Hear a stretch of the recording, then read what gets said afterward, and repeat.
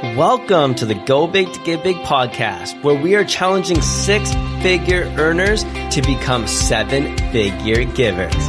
My name is Randy Mullen, and each week my co-host Steve Arneson and I are interviewing successful entrepreneurs, professional athletes, philanthropists, and other high-performing humans that are inspiring us with their stories. We go deep into uncovering how they have become successful and why generosity is an impact they want to leave on this world. Our mission is to have you leave this podcast wanting to go bigger with your dreams and goals so that you can give bigger with your profits. Let's not waste any more time and jump right into it. Welcome back to another episode of the Go Big to Give Big podcast, and I'm excited to share today's guest with you, Ben Humble. Ben is a real estate investor and entrepreneur that has one of those incredible immigration stories about how his ignorance to how hard things actually were gave him the advantage he needed to go from cleaning carpets to becoming a successful real estate millionaire. Ben loves to get fired up, and he doesn't disappoint in this episode as he shares about how he got serious about how he wanted to build a business and not a hobby. And by building automation into that business, he has been able to create absolute freedom in his life to just be present in whatever he wants to focus on. And near the end of the episode, Ben asks a challenging question about how panhandlers could be the universe's way of checking in on where our true ability to serve lies. This episode is fast-hitting and full of energy, so without any time wasted, I'm excited for you to hear this incredible episode with Ben Humble. All right. Well, I'm excited to welcome to the show Mr. Ben Humble. Welcome to the show, my friend. Hey, good to be here, boys. Dude, your energy is infectious and undeniably some of the best I've ever had. So I'm super fired up to have you bring that on the podcast and just be yourself and let loose on this one and just have some of your energy impact our audience. Cause I know it is one of the best things that I've experienced talking and hanging out with you is just the hype, the energy you bring to every show. So I think this is going to be a lot of fun to have you come in. And I want to start because people might be wondering, you go by Ben Humble or the Humble CEO. Where does that come from? Where does the Humble CEO start? Yeah, well, number one, I'm Romanian, so nobody can pronounce my last name. So I figured, why go against the tide? Everybody's kind of pronounced it. Nobody ever can. So somewhere I said, I'm just going to change it informally. There you go. And, I was with some buddies one day and they were all getting these nicknames and stuff and real estate people. And they're like, well, what name should you go by? I was like, I don't know, man. I'm just trying to chill out, man. I'm just trying to be humble. I'm just trying to do awesome things, have fun, but just keep a good head on my shoulders. Remember where I came from and just make sure that I don't ever develop too big of an ego, because ego is not a problem for me. It comes very easily, like most men. So I'm just humble, man. I'm like the humble guy, like the humble dude, the humble wholesaler, the humble investor, probably the humble this, the humble CEO. So you just kind of stuck. And then for the last few years, I've just been humble. People are going, hey man, you're humble. Yes, I'm humble. So it's just something that resonates with me. I joke with my wife that she doesn't want me to get a tattoo. And I'm like, well, girl, tattoos are cool. I want to be cool. I'm trying to look like Dwayne "The Rock" Johnson, just different pigments. You feel me? And she's like, well, you're not getting a tattoo. I said, all right, well, I'm happily married, and that's how you stay happily married, is you don't get a tattoo, and your wife says she don't want tattoos. So I just started going by this humble stuff, and just went humble all the damn time. I got a humble hat, humble shirt, and it's my version of a tattoo. So when I see this in the mirror, I go, all right, man, make sure you have a good day. Make sure you stay humble, stay positive, keep it rolling. And it ties back into a formula that I have on life, which I'm sure we'll get into today, but it helps me with my formula. So I just kind of go by humble now. That's been my favorite for the last couple of years. And for me, the one lesson is, if you're an immigrant, just stop trying to tell people how to pronounce your damn name. You're just not going to get it. Just grow up, get over it, and just make a new name. I live in a world where we get to create whatever we want. So for me, I just go by humble, and that's kind of stuck. So it's been good. That's awesome, man. And we're going to dive into a little bit about getting whatever you want, because I know you live the life of whatever you want, and it's very inspiring what you've been able to create. But I wanted to start diving in a little bit on your business. You've been able to create some very successful businesses, and I know it wasn't easy for you.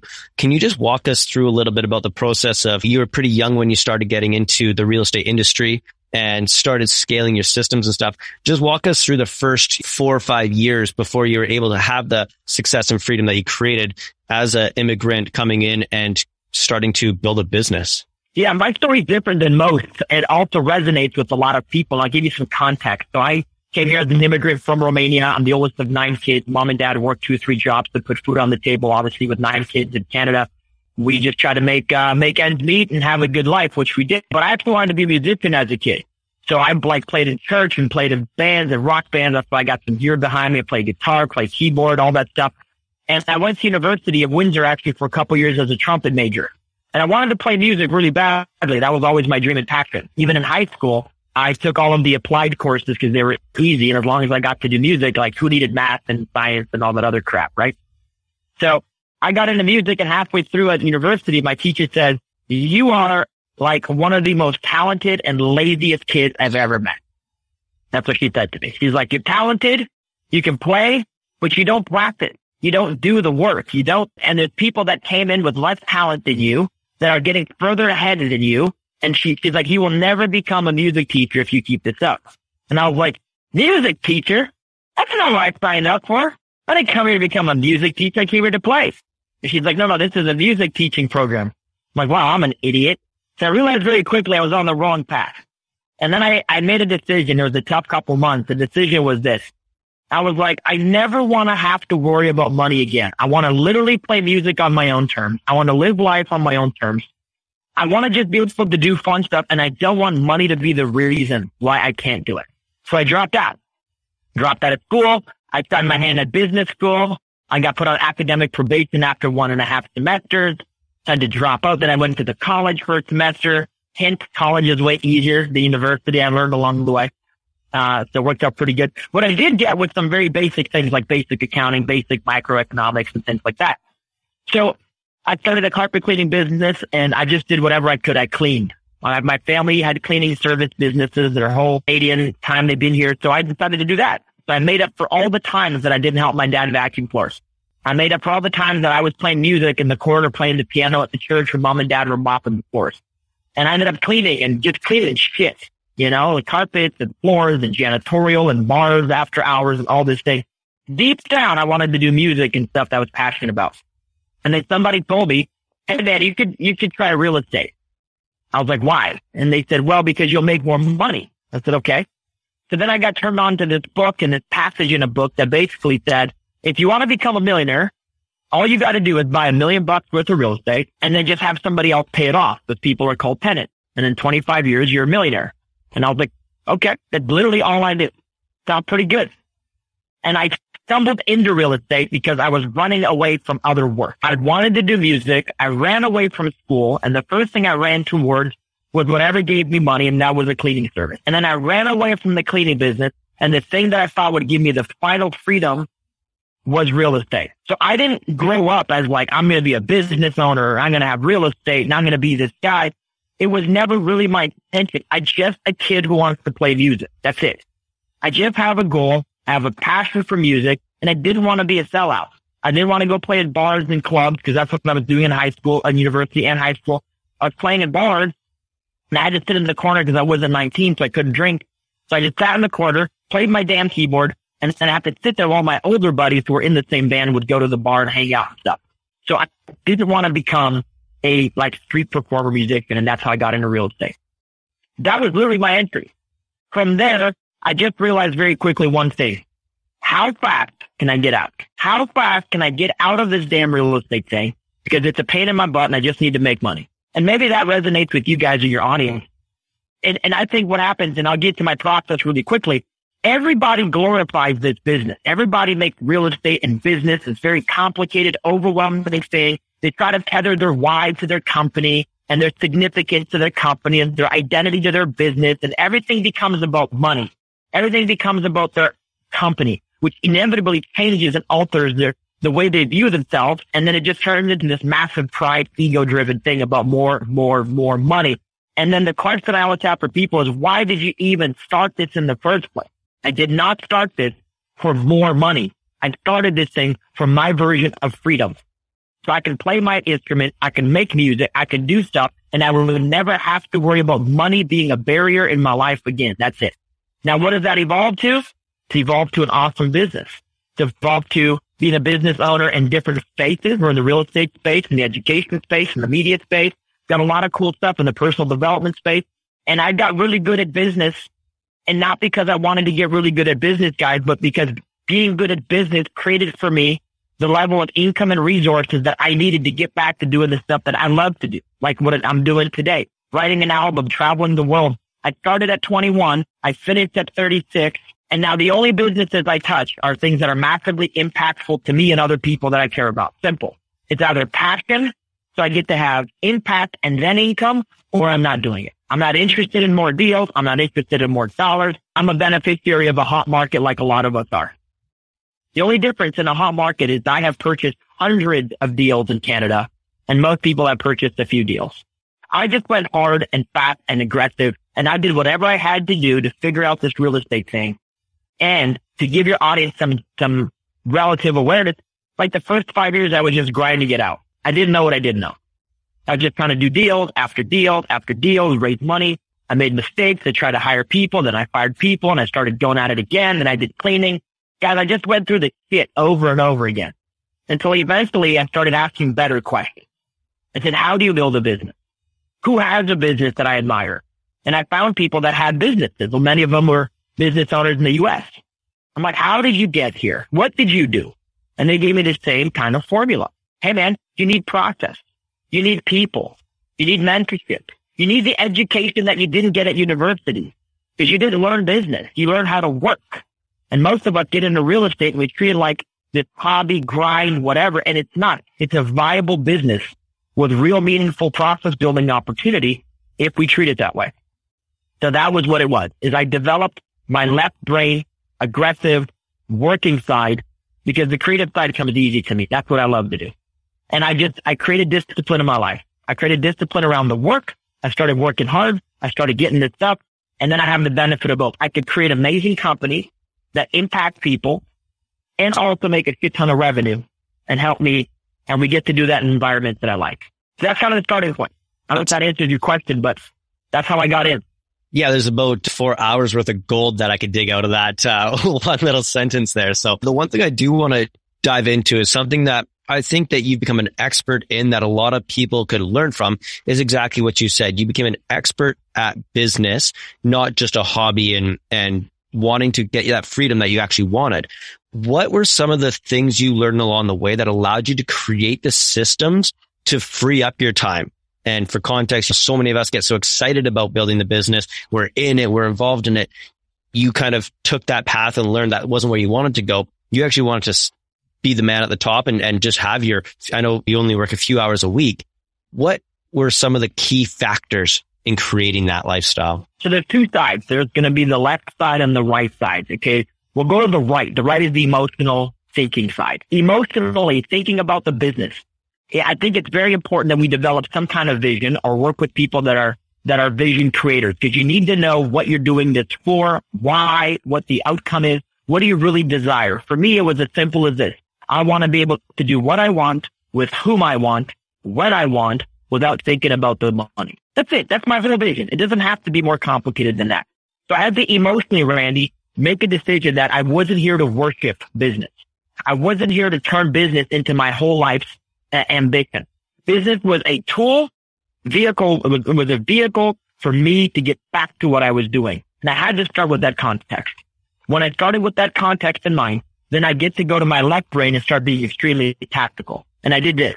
What are my key core values, my non-negotiables that I need to live by to achieve that? And instead of jumping into real estate and just doing work to do work, as I'm working and figuring things out, I start really confirming my own personal belief systems, which become my conviction. My conviction is this. I need to do it quick. I have to work with speed. I have to work quickly because I did basic math. If I can get to $1 million, if it takes me 10 years or 2 years, I'll take the 2 years. Most of us will. And then here's the next logical truth. What do you have to do to become the kind of person that does it in 2 years? Who do you have to be? Well, I can't be a perfectionist because perfectionism is going to kill all the progress. So I started reading into this stuff. I started asking myself, what kind of individual do I have to become to do the things I got to do to have the outcome that I want? I wanted it fast because I wanted to get somewhere, right? So I'm just treating business like it's a car and I need to get to a destination. Business is not my destination. So I work with speed. I have to work with results. Listen, man, I'm not doing this as a hobby. I'm not doing it for fun. I'm not here to hang out. I'm not here to go to real estate bullshit meetings that are about nothing other than just passing out stupid business cards. I'm just not interested in that stuff. So it created in me an extremely intentional mindset. And that's what I think is the biggest key differentiator is I start with intention and I end with intention. I'm not a chill out kind of guy to take things easily. I'm one of those old school Christians that I'm like, hot or cold, don't make me lukewarm. I don't live in low levels of attention. It's never worked for me. I was blessed as an immigrant that I got to see another side of life, a greater struggle than we see in North America. I got to see people live below what we would call the poverty line, struggling day to day. And then if I was blessed enough to be brought to Canada as a young kid, what a waste of a life if I don't do something significant. What a waste of an opportunity if I don't take it seriously. And that's where I start. So how does that work? My core values go speed, results, don't waste time, make it happen. And then when it really happened for me the most, Randy, is when I started getting out of my own way. As young men, we develop massive egos and pride.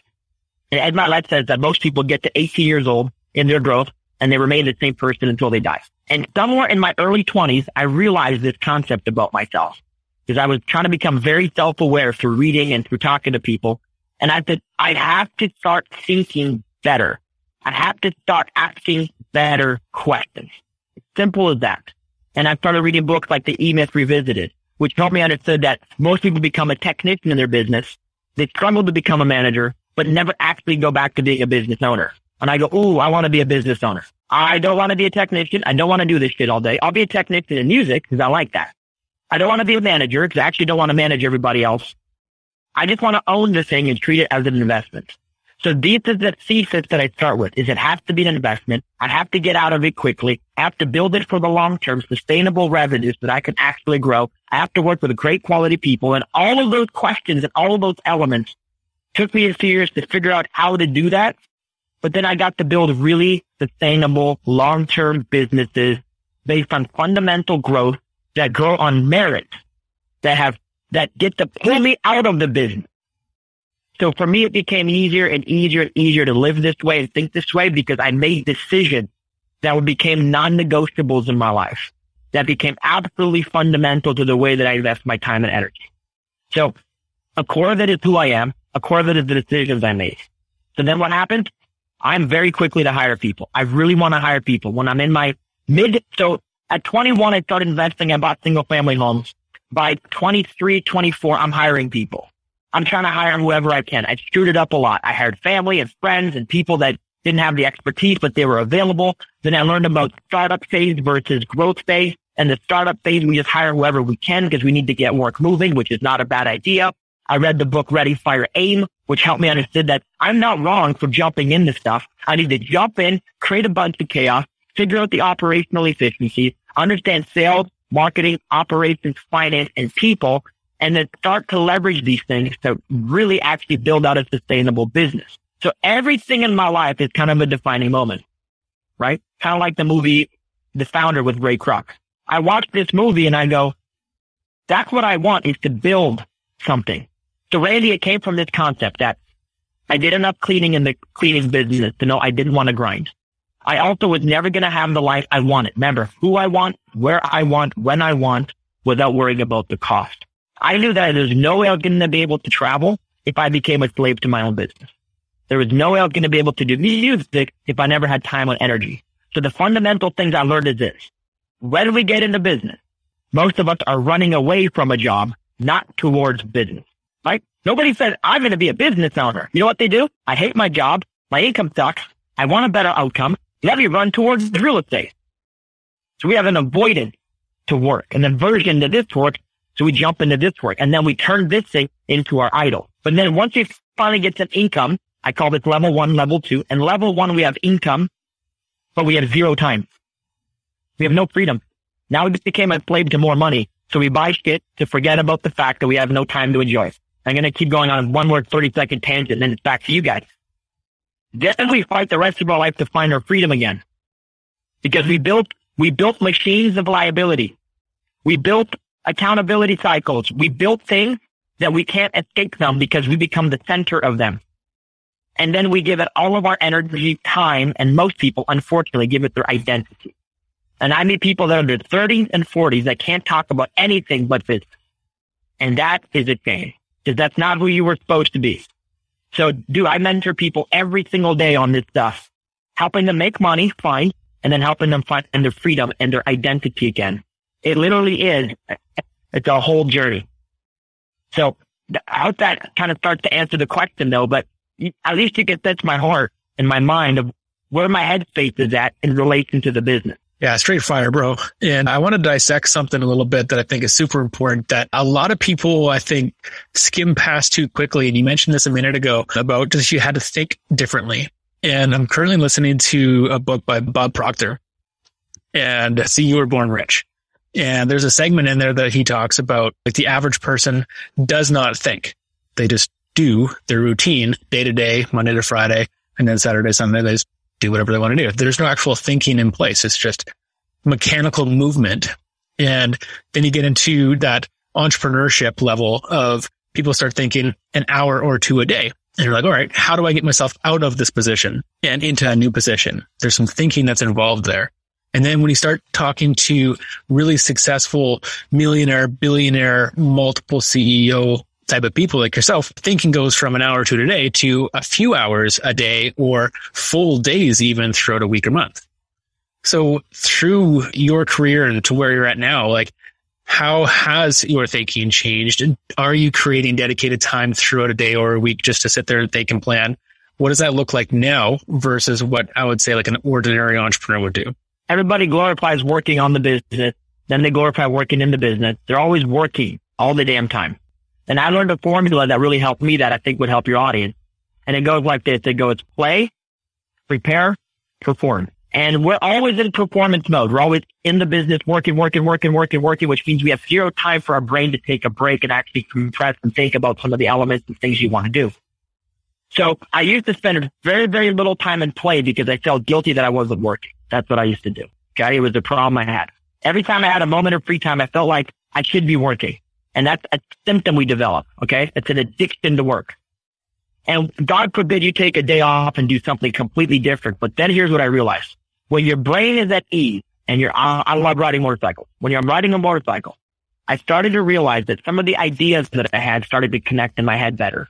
Some of the dots, some of the unreconciled business decisions, ideas, concepts, relationships started to become more clear to me. So then I said, I need to take more time and ride my bike, which led me to reading more books. And so I used to work literally 90% of my time. In 2010, I barely saw my wife. I saw her for one day of the week. I was too busy working. I flipped 10 houses that year, 2010. And I was working. I used to spend no time in place. And I used to spend very little time in preparation. So here's what I do today. Today, my day consists of something like this. Minimum 60% of my day is in place.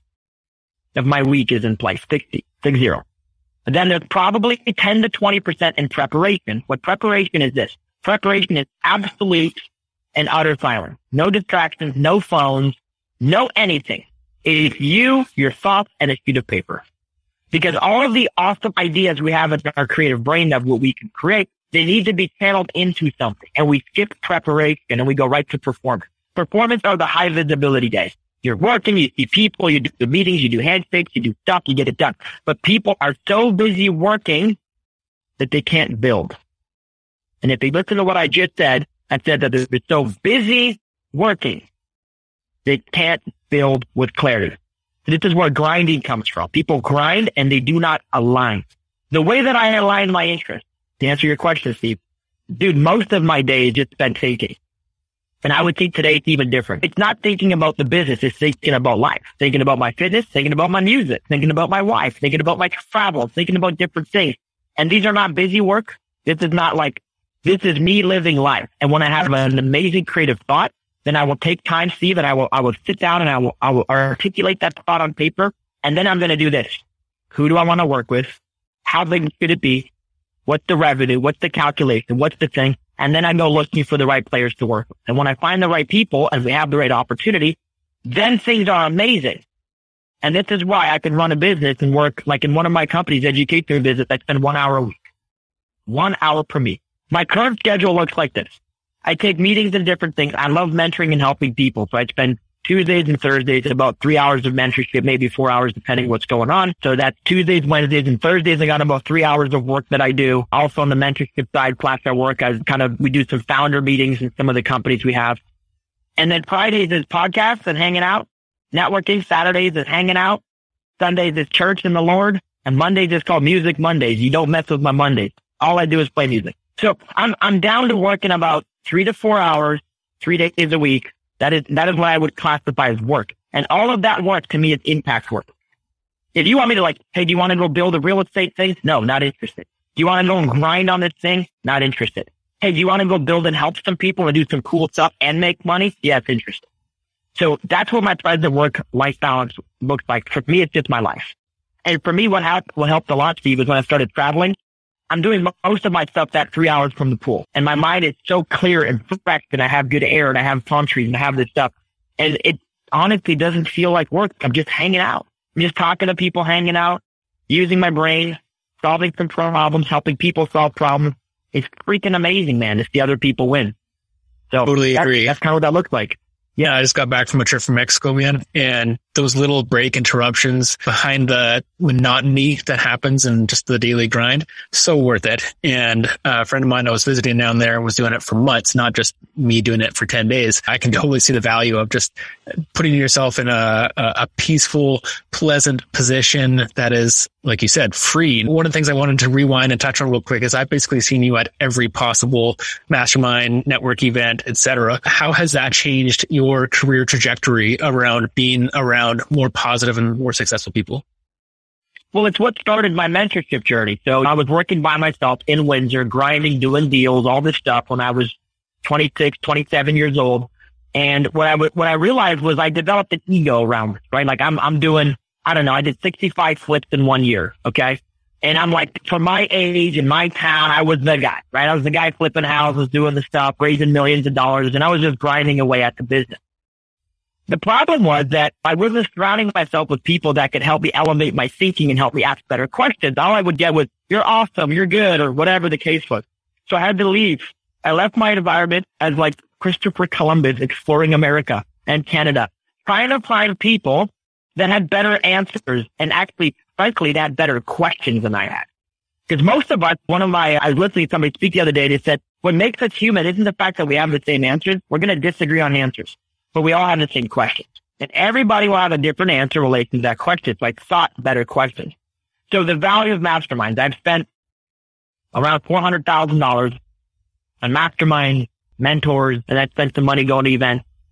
And for me, it's all about people. It's meeting people who ask themselves different questions. And I'm curious on what the answers are. And I cultivate my best relationships and allies in qualified rooms. I don't go to free rooms for the most part, because I don't find that the attention is there. I don't find that the commitment and the conviction lives in those rooms. Those are low conviction rooms. I go to high conviction environments. People who are doing awesome things in their business, people who are living life on their own terms, and all of that stuff creates allies, and it's a share of resources. Intellectual resources, emotional resources, physical resources, all of the above. So I'm a massive advocate for masterminds. I run a couple masterminds. I'm in a few masterminds. I've got a mentor. And I spend at least $200,000 a year on this stuff. And it's really important for me because I get to meet amazing people. What is the value of an amazing lifelong relationship? This is the question I have for people who question masterminds, right? I have met people that relationship is worth many millions of dollars, many, many millions of dollars over the course of life. And I paid $100,000 to be in the group. Oh my God, what a good deal I got. So I don't go there to learn. I don't go there because I need motivation to work. I don't go there. I go there for the people that go there. Because busy people who are, and busy is the wrong word, convicted people who will not waste time going to Starbucks to try to hang out, convicted people will only put their time and energy into other convicted people's space. So a mastermind is a bunch of convicted people who live with deep conviction, who go there for an intentional 2 or 3 days to connect, to dialogue, to see what's going on in the world. And that's where you're going to find the greatest people. The people who will help you, lift you up. I call them leechers versus reachers. If I'm reaching for stuff and you're reaching for stuff, we don't have the energy or the time to do a bunch of other low level activity. But in our lives, friends, family, coworkers, whatever. We call those leechers. They will leech onto you and eventually try to drag you down. And I'm not saying they're doing it intentionally, but the moment you are convicted, like I'm convicted, I'm reaching, anybody who's not a reacher offends because they want to have low-level dialogue. They want to gossip. They care about some dude slapping another dude, which I think is the biggest bullshit waste of time. Like an immediate and utter waste of time caring about what's going on in the world that's not your business. Robert Kiyosaki said this in his book, mind your own business. That means your business is your priority. Your life is your priority. Your faith, your family, your fitness, that's your priority. And if you don't mind it, nobody else will. That's such gold, dude. And I love what you said of, I don't go to free rooms. And that's something Steve and I found out early in our career as well, as the more time we spent around spending the $20, $30 to $50,000 a year to be in rooms with people that paid the same amount to be there, became lifelong friends. And those are people that, even if you don't want to do business with them, they're people you want to hang out with and talk with and sit poolside with, compared to other people that maybe I didn't meet at those events that don't have the same mindset, that aren't inspiring me every single day. And I think that's a true testament to the value of what's going on there. I want to jump into some of the giving side. I know you're very philanthropic in your movements and the way you're moving in life. And you shared that so far of how you only take on business ventures that help you give back and inspire you with passion and stuff. The question I really have is, why should people unapologetically go after wealth to create the ability to allow them to give? Well, what makes you human if you don't connect with other people? What is the meaning of legacy if it doesn't help or impact other people around you? What is the value of your life if you live in utter isolation? We were designed by our Creator to love, support, connect, help each other. That's what we were designed for. How arrogant is it of us to live a very selfish life where you only make enough money to only help you and only feed yourself? It's a complete and utter disrespect to all the people that help you. Every single person I've ever met has received help from another human being. At very minimum, how do you pay it forward? We were designed to connect. If you've been given a responsibility to me is this. It's a duty and a privilege, right? Like if you were born in North America, you have a responsibility to create success. Because if you were born in a third world country, you have much less opportunity. So what that means to me is that the Creator has given you an amazing life to create abundance that you can share with other people. So like I'm a person who decides to live in abundance. The only reason people don't give is because they have internal warfare and they live in scarcity. That's it. The only reason they don't contribute and help other people is because they have internal self-worth problem. Pride takes over, right? Your own personal status, which is pride. When we go to the deepest of human emotions, people are insecure. If you want to create a level of abundance and security in your heart, in your mind, you have to plant and make deposits. And deposits are financial, they are emotional, they are spiritual, and they affect all of your resources, your time and energy. I think the real problem, Randy, isn't that people don't want to give it. They don't know how, where, and how often. They don't know what that looks like because people put so much pressure on giving. They go, I gotta give this. I gotta give that. Just give something. Your time, energy, money. Give something to show the rest of humanity that you care and you're a compassionate human. And I think if you don't do that, and there's seasons in life, listen, I'm not some giving guru. There's seasons in my life where I'm selfish as hell and I have to do things. But folks, if you have an opportunity in front of you to build immense wealth, then you have to do it. You have to do it. It's not a cute thing to do. It's not an option to do it. If you don't do it, for me as an immigrant, you should go back to my home country and let one of my people come here. That's a very aggressive standpoint. But this isn't a cute thing. This is how we help each other. This is how we serve humanity. This is how you worship your maker. Is when you know that your Creator made you to live in abundance. Your Creator didn't make you to struggle. It didn't make you to live in poverty. It didn't make you to live in scarcity and fear and doubt and criticism and all these different things. That's not what you were designed for. You may feel that today, but that's not your purpose. So when you have a person of purpose, which means you have a person of true self-worth, who knows that they were put on this earth to contribute. Hey man, everything is about impact. I don't care how many dollars you give. What matters is about the heart and how you do. There's many times that we'll give money Nobody ever needs to know. It's not their business. We'll give time and energy. Nobody ever needs to know. We'll give a nice word, a gesture, a compliment. Everything that's an act of gratitude will help you. And it's a full circle. When you practice gratitude physically, spiritually, emotionally, it will come back to reward you. And the reward is the reminder that you were put on this earth to live in purpose. So do it. I think people just struggle with how to do it, not that they don't want to do it. I think people are good-natured. That's my belief. And I think that they live in scarcity and fear and down criticism because we live in a sinful world. And people struggle with fear and uncertainty a lot. And that's why they don't give. And that's why, we don't need to be charitable. We just need to be human. Like for me, guys, I'll throw it back to you, Steve, but if I see a person on the side of the road, and I do this often, and I'm driving down the road and I see them sitting there with a sign, whatever, that's a child of God. That's a human being over there. Right? So whatever I've got, access to, like, hey, can I buy you something? Can I give you, like, you don't have to give $100 if you don't have it, but give $1, man. Give $5. The tendency is this. Oh, that person, they're less than me. They don't deserve whatever I have. Oh, they're just annoying. They're a nuisance or whatever. And what if it was your child? Is that what you would want if it was your child living on the street? Do you want people to drive by your child and go, you are worthless? All we need is compassion, man. If we have compassion, everything else takes over. Here in Victoria, BC, homelessness is a big issue. And every winter, or the beginning of every winter for the last few years now, I've just gone and bought a brand new, warm, rainproof jacket. And I just leave it in my car until that right person who I believe is actually going to do something good with it. And I'll just hand it over the window. Like, hey, they're usually sitting in a stoplight. And I'm just like, this one's for you. And I've done that for the last couple of years. But one thing that one of our previous guests, David Meltzer, is always saying is you must be who you can be. And I think that really shines on what you were just saying. Is there an example or a story you can give us where giving or being really philanthropic has actually significantly benefited your brand or your business?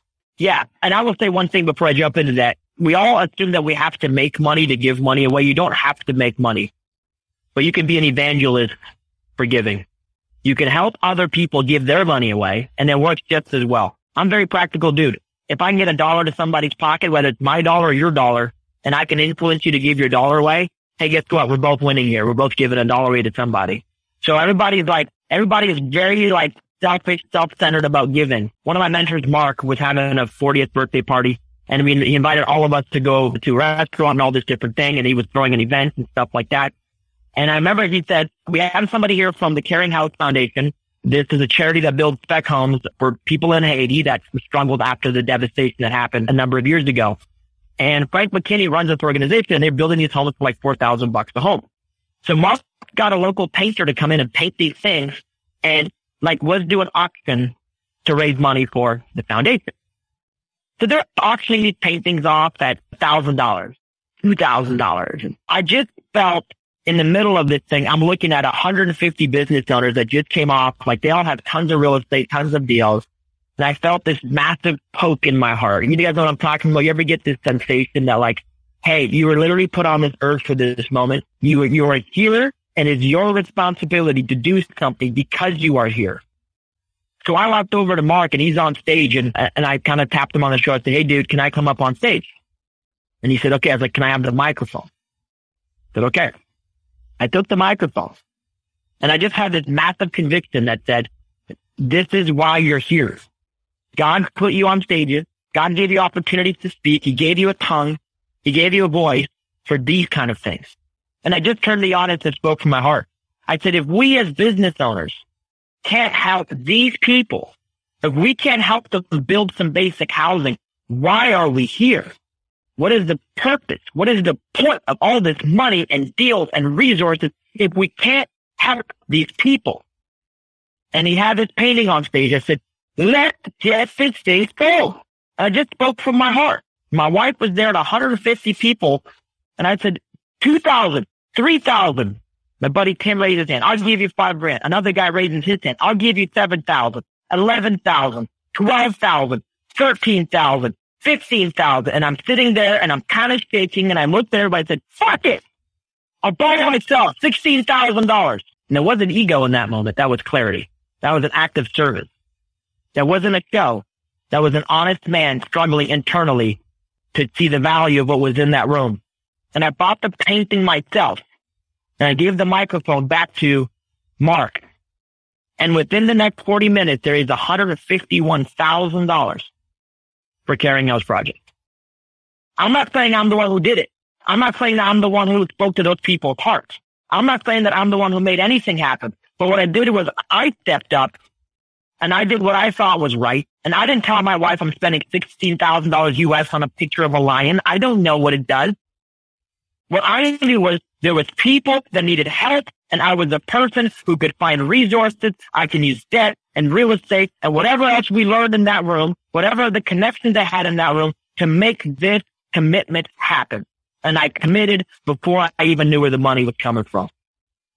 It raised 151 grand. And Mark actually raised the rest of it personally, and they built an entire village called the DM Family Village in Haiti under the Frank McKinney Foundation, the Caring House Project. And what an incredible opportunity to be just a part of that. And I'm so thankful. And that was a public display, and I've had private displays. But my point to you guys is, when you feel that calling and you have to do something, how do you know that that person on the side of the corner with the "will work for food" sign wasn't put there by your creator to text you to see, are you the kind of person that serves, or are you the kind of person that's only selfish? And that moment, I will never forget in my life what happened to that moment. And I got a video a week later from Caring House Project, and I saw all those little kids in a thank you video, and it just broke my heart. It was amazing to see the impact. What's $200,000 to us as business owners? If I live in Canada, folks, you have $200,000, $300,000, $500,000 of newfound equity in your house just because the market went up in the last 10 years. You didn't do anything for that money. You simply bought a piece of real estate. What an incredible blessing if you took some of your equity and you just gave it away for somebody who can build a house for $4,000 in another country. So I live with such conviction about this stuff, because if we don't do it, you're basically telling me you don't want to be human. Dude, that story literally gave me goosebumps. I don't know if you can see that, but so special. And it's something that I've always wanted to do, be physical, like building houses. Just before we get into our rapid fire giving round, I want to tap back into some of the emotion of that story about putting your hand up and writing that check. And then more so about the actual feeling you got and probably still get when you think about those kids in the video you got. Dive for like maybe 2 minutes into the feeling that you get and how that feeling continues to motivate you. Those kids are somebody else's children. And if it was your children, would you not fight tooth and nail? Well, those are God's children, right? He put you on this planet. He gave you an opportunity to live in abundance. And if your father gave you a bunch of money and resources when you graduated high school, if he gave you $1 million and then you completely blew it, wouldn't that be such a disrespect? If you were born in North America, you were born a millionaire. Simple as that. If you live in North America, you are a millionaire. Whether your bank account says it or not, it doesn't matter. Your opportunities say it. And if you are a millionaire, how much amazing good can you do? When I think of those kids, I just think of all the people. Can you imagine who those kids end up becoming? Can you imagine which of those kids end up becoming a leader of their own community? A person who becomes a doctor, a person who becomes somebody that helps and serves other people. There is no shortage to your impact when you get out of your own way. I'm not building it for my glory. I'm not giving money away for my own praise. I don't need a statue. I don't need any of that stuff. I need to contribute. I don't care what faith you follow. I don't care if you're an atheist. It doesn't matter in this context. What matters in this context is the power of human connection. And if you want to become the most fully developed and the most fully aware version of yourself, it starts with connecting with other people's basic needs. Not just yours. Serve. So that's my thing, dude, is I literally get angry at myself when I see that stuff and think it becomes my responsibility. The ego wants to do something else. The ego goes, it's got to be my charity. It's got to be my donation. It's got to be my name on the dotted line. I didn't even get the damn painting. They sent me the wrong one in the mail. That wasn't even the one I bought. And then when they realized this, Sean Whalen was there. He's a popular guy in that circle. And then I got the one of a lion. Okay? That's the one I bought. And they sent me another one of an American dollar bill. They're like, oh, Sean Whalen has your lion picture. Okay, keep it. His brand is lion, right? Keep it. I don't need it. Give me the dollar bill. I don't care if it could have been a water bottle. It didn't matter. I wasn't buying the picture. So the connection is when you come from a third world country, I have an intolerance for injustice, especially if I create the injustice. If you have an opportunity to help and serve somebody, don't live in injustice. This is why I rebel against a lot of things. Canada wants to shut you down? Fuck you. You want to tell me what to do? Fuck off. Don't impose oppression on me, and I won't impose oppression on other people. All of us have an opportunity in Canada, an amazing country, to do incredible things. And it doesn't matter what your government is or is not doing for you. It doesn't matter what your job is or is not doing for you. You have amazing opportunities. All you have to do is wake up and just say, I don't live in injustice. I will help everybody. That's it. Now, you can't give everybody $1 million. You don't have those resources. But what you can do is be an evangelist. That costs you nothing but conviction. And I have a lot of conviction. You're it for sure, man. And one of our mentors, Cole Hatter, always said there is two people put on this earth. There's one that was meant to go serve and do the actual work on the ground. There's also people that were meant to go build badass businesses and make a ton of money to fund the people so they can go do that work on the ground. And I think that's a prime example of that, of just giving your God-given gifts. Doesn't mean you have to go work with your hands and serve and do that. You can raise money at a charity using your voice and what you were given to do that so that other people can go do that work. And that's so powerful. And as we're getting to the end of our show here, I really want to jump into the giving round here and just hear some of your answers. So short, quick, simple answers. We're going to rapid fire them at you, and then we'll let you get out of here and back to your poolside mentoring. So brag on one charity you like. I love Caring House Project. I love what Frank McKinney does with those kids. I just think it's incredible. What gets you more excited? Writing a big fat check or being hands-on with people? I love being hands-on and helping people. The money is just fuel for what you get to do. I love the fact that somebody is tangibly, practically jumping in there and getting stuff done. I think that's so incredible. Who inspires you with their giving? My dad inspires me. He's been the most generous man I've ever known my whole life. My mom inspires me. And anybody who's fighting for advocacy for some charity, some group of people, some minority, every time I see it, I get fired up. I love it. Beautiful. Do you think that people should start giving at the very beginning of their business or when they have some success and some money in the bank? Well, if you want to have success, then start using the qualities of success. Successful people give. Simple. If you want the formula, that's what it is. Unsuccessful people hoard, and they don't give. They don't invest. They don't share. Plant seeds. So give today. I don't care if you have $1. Nobody is keeping track of how much you give but you. It doesn't matter how much you give. It's the act of giving.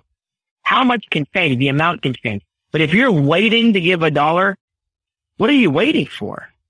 Go and give $1 if you have it. Go give 10. It's more valuable to give when you don't have than always give when you do have. That's the secret to what I have is I'm giving time, energy, money, and I'm not keeping everybody else accountable. Sometimes, even though our company charges a lot of money for mentorship, and sometimes it's absolutely free. You know why? Because it's the right thing to do. Just help somebody. Not everything has to be about dollars and cents. Love that answer. That's one of my favorite ones so far. Giving can also be in unique forms. It can be free programs or mentorships, resources. What's one unique way that you give back?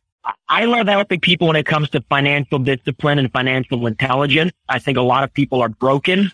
So one of the ways that we do this is, we do classes and trainings and work one-on-one with people to help them just overcome generational poverty, and all of that is mental. Like the way they think is broken and it doesn't produce financial fruit. I love helping people plant new seeds. That to me is a really impactful way over and above just giving money to different groups. Helping people become resourceful to me is the longest giving kind of gift you can have, because that'll help them fish for themselves versus just giving them a fish. In a single word, describe the feeling you get when you give. Purpose. What you're designed to do. Purpose. That's it. And if you don't do it, I would challenge that you live in purpose. I love that, man. And the final question that we have for you that we asked all of our guests, it's the age-old question. do you believe that money can buy you happiness? I believe that money can buy a Lamborghini. That's it. What does money have to do with happiness? You internally have to decide if you want to be happy. It is a choice. And if you want to be happy, the money is nothing but speed. It makes my giving faster. It gives me more resources. It gives me more Lamborghinis. It builds more houses and charities. It is not directly tied to happiness. Money is just like anything else. It's water. It's momentum, energy. Money and happiness are not tied together. Happiness is happiness. Money is money.